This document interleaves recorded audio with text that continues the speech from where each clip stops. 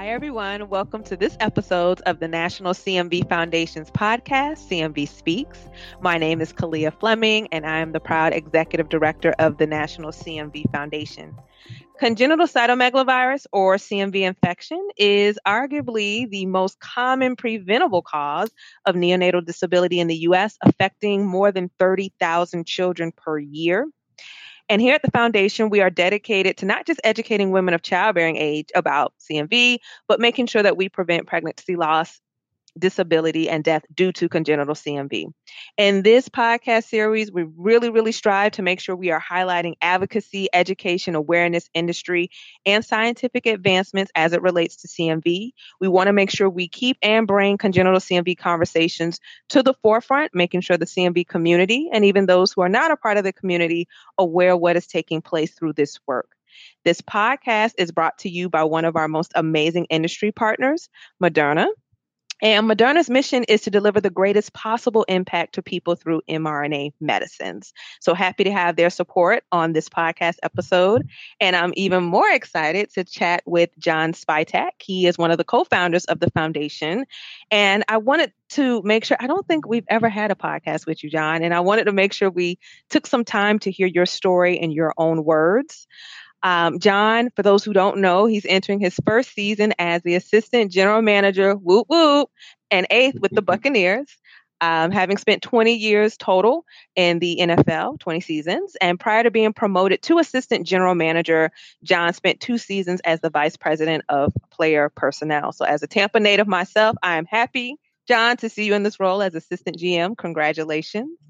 And why don't you just start off today's podcast by telling folks a little bit about who you are and actually how you got started with this work in the CMV space? Absolutely, Clea. Great to be here. Thank you for the wonderful introduction. Made me really feel good about myself and where my journey has been taking me so far. So, my entry into the CMV space started in 2012 with the birth of our first child, Kristen, who everybody probably listening to this knows very well. Her daughter, Evelyn, was diagnosed shortly after birth with congenital CMV. And along the way of our pregnancy with Evelyn, we kind of found out at the initial ultrasound, 19 weeks, that something was wrong. Something was not developing, in utero the way that you would want and expect. But never were we ever mentioned CMV or anything like that. So, to have your first child born, there's a lot of scary things that go with that. You're unsure as a parent. And then you're in the delivery room and you can see how fast the doctors spring into action and they whisk your daughter away and you really don't know what's going on. And, they came back to us 2 hours later and they suspected, based on, the way she looked and the way she acted and some of the markers that she had, that they were, the doctors that delivered her they suspected it could be congenital CMV, and they did the urine test that they do, and it came back less than 24 hours later with really for us a devastating diagnosis of congenital CMV, something that we had never heard about, something that no doctor until she was born had ever mentioned to us, and it started our lives on a whole new journey, of course, that we never prepared for, could never have prepared for.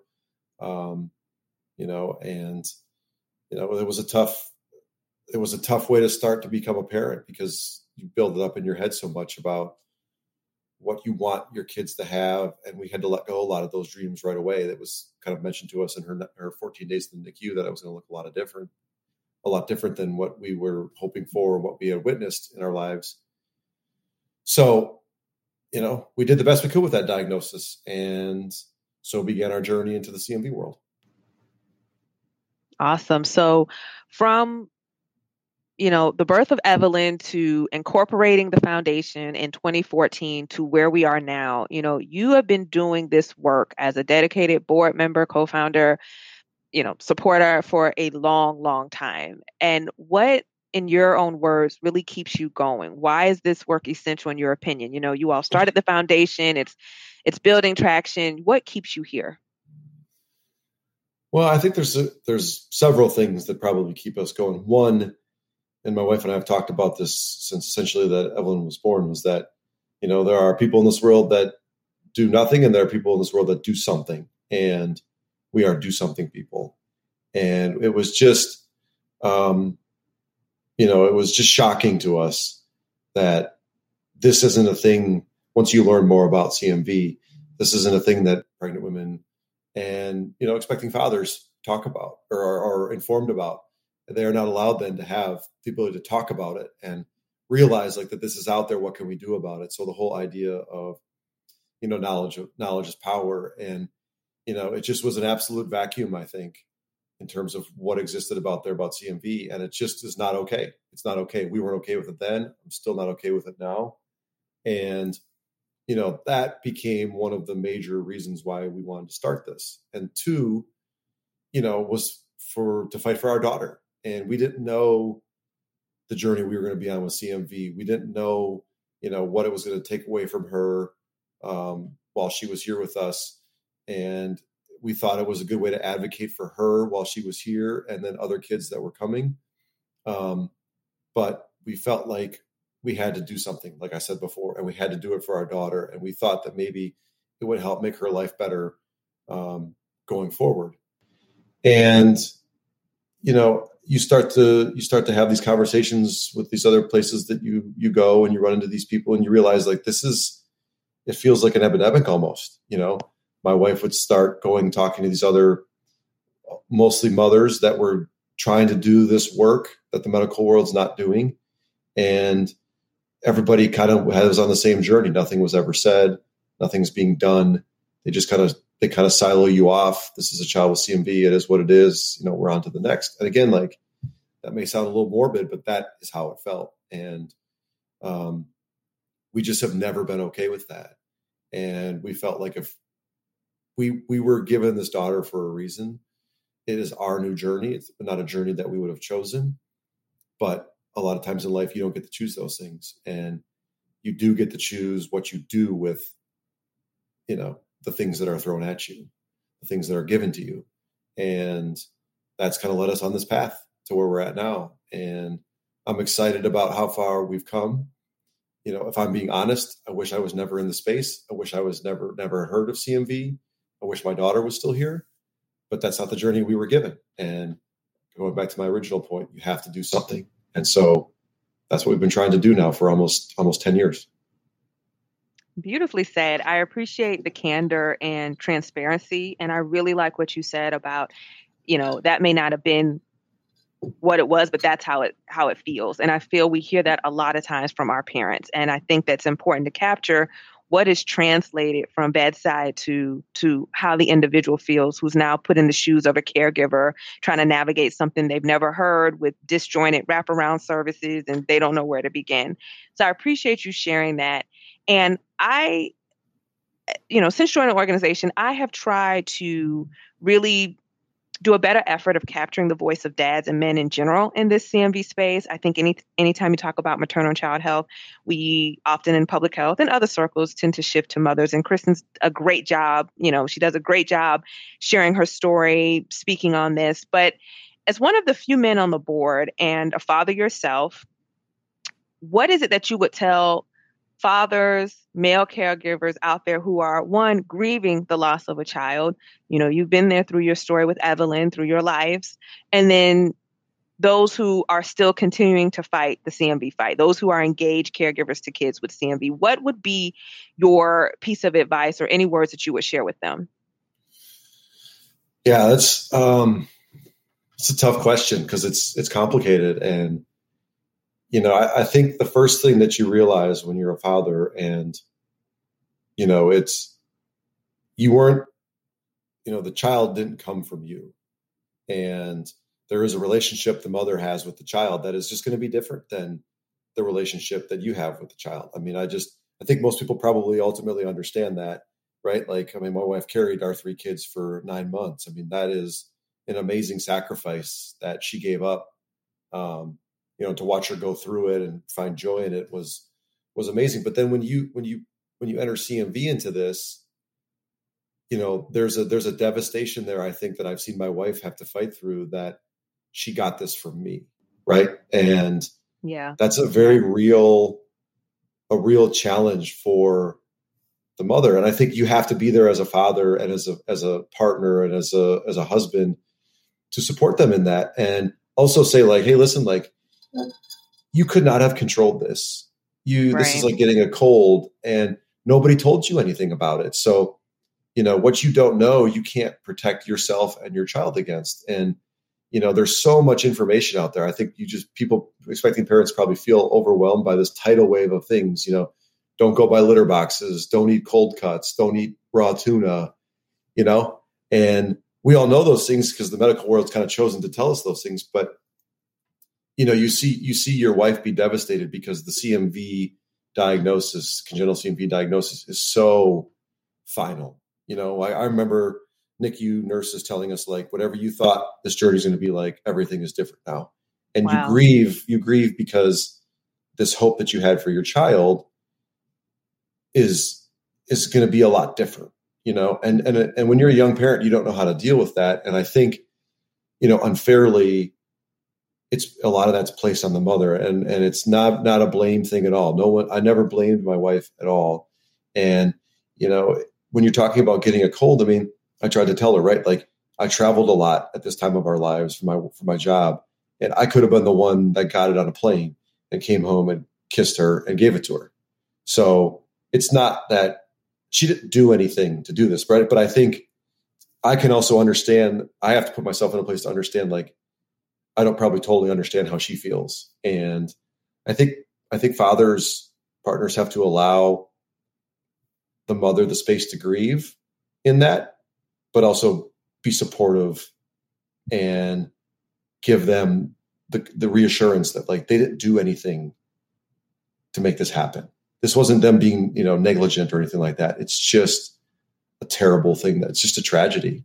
And, once you go through stuff like that, I think you realize like there's just things that happen in this world and you can't predict them and you can't have prevented them if you don't know about them. And I think that's a hard thing for fathers, because how do you help somebody that's got a kind of a different experience in the space than yourself, right? Right.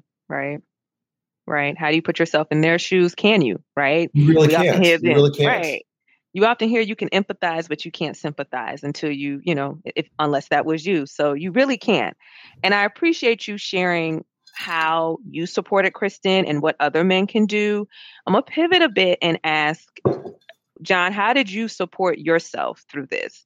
You said something probably a year and a half ago at this point in one of our board meetings, and I cannot remember, but I remember at the time it was so profound. And it was, I think, situated around probably, Kalia, don't stress, it'll be fine, or something like that. And I've always carried that, although I can't remember exactly what it was you said. I've always carried that with me. So I've always been wanting to ask, how did you support yourself, or where did you seek support as you were navigating your own journey? So yes, you had to support Kristen. Yes, you were there for her. Yes, we want other fathers and caregivers to do the same, but I also want to make sure we do share. And I know you can't speak for all men. What is it that you did to kind of help yourself navigate? Well, I think, if you follow the path of the 21 months that we had our daughter, from the tragedy it was when she was born to the tragedy the way that we lost her. And there was a lot of really hard times in between. Like, you have to be very honest with yourself and what you're going through.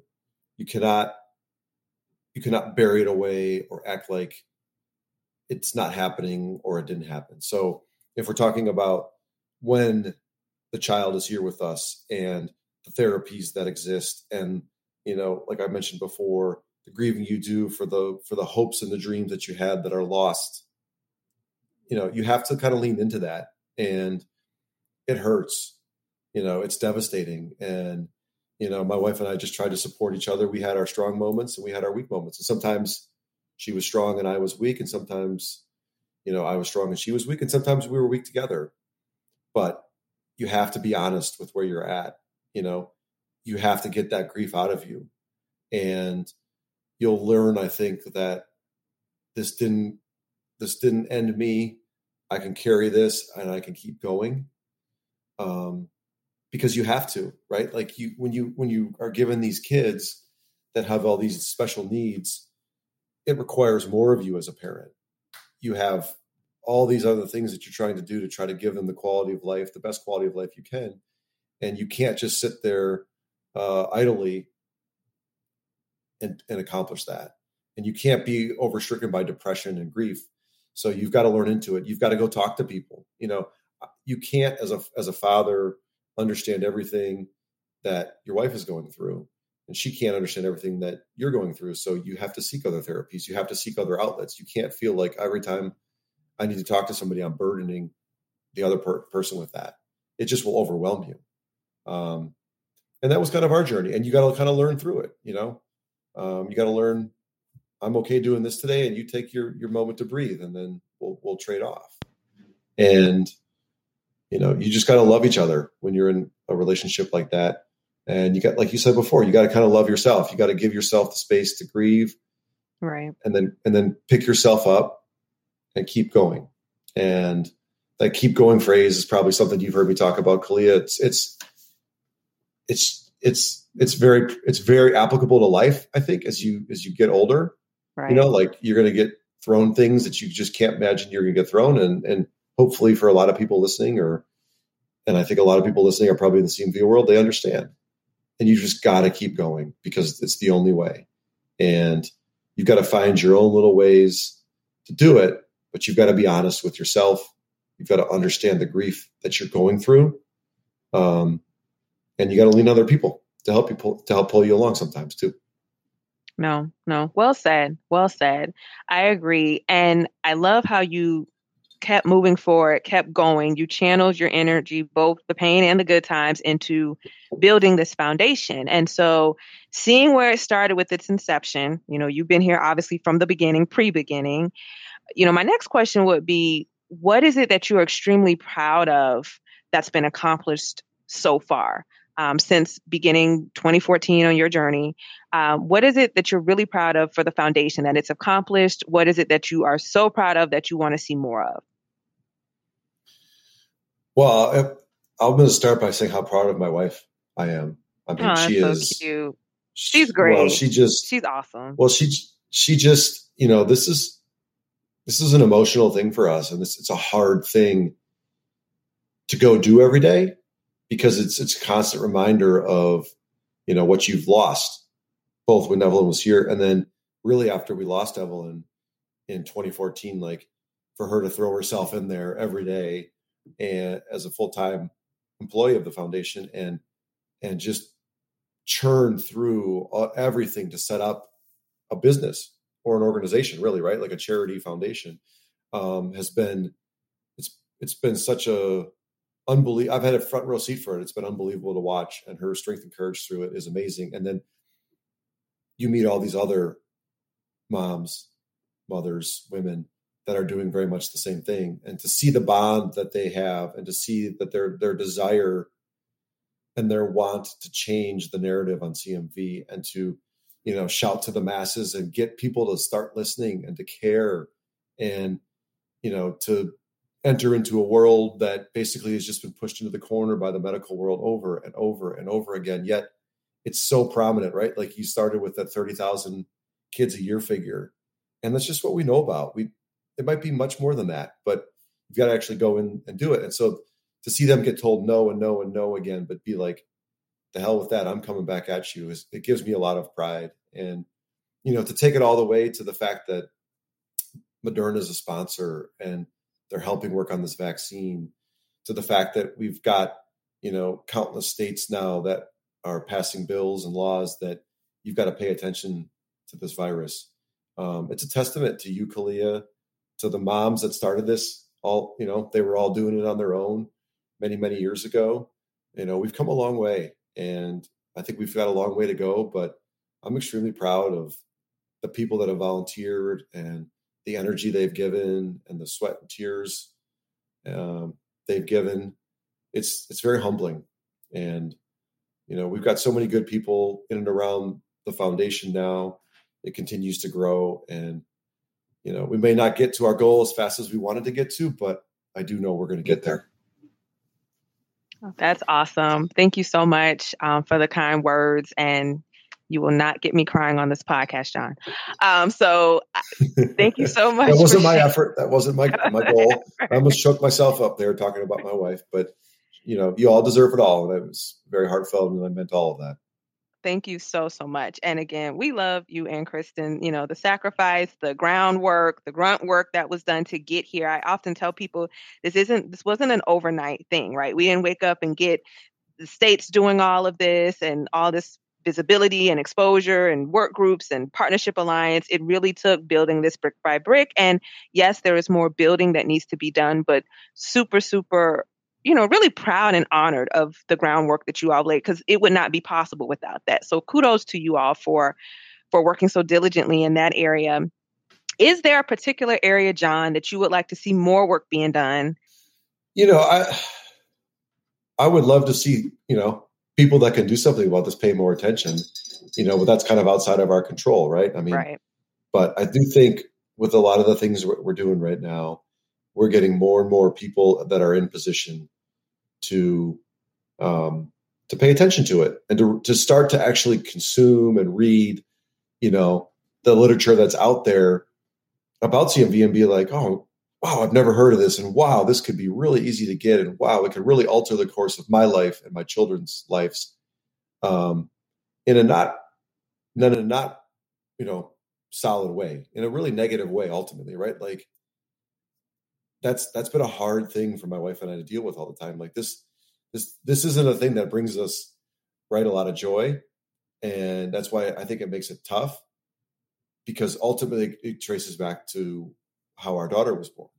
But when more and more people, you have to almost tell your story for people to understand, the depth of it. And, the fact that we're getting more and more people to pay attention is great.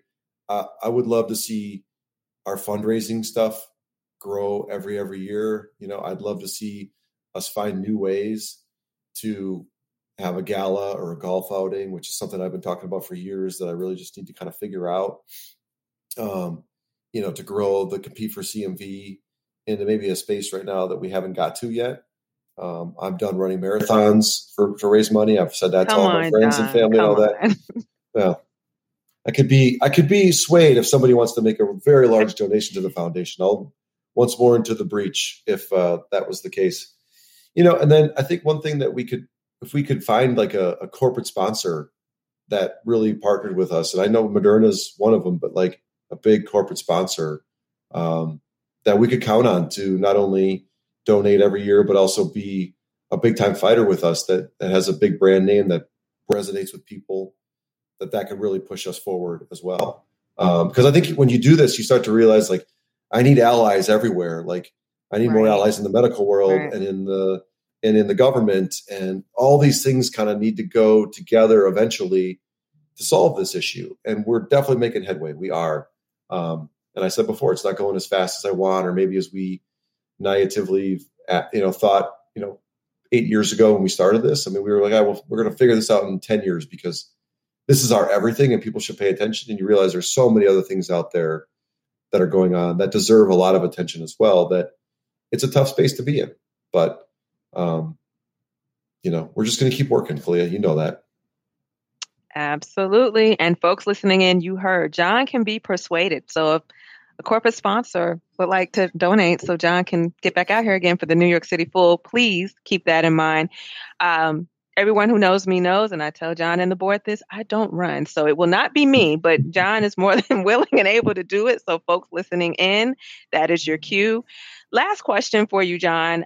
You kind of mentioned this earlier, things we want to see done. We want to have an increase in evergreen funding, diversification of corporate sponsors, and we've been building that, right? But we definitely want to 10x that.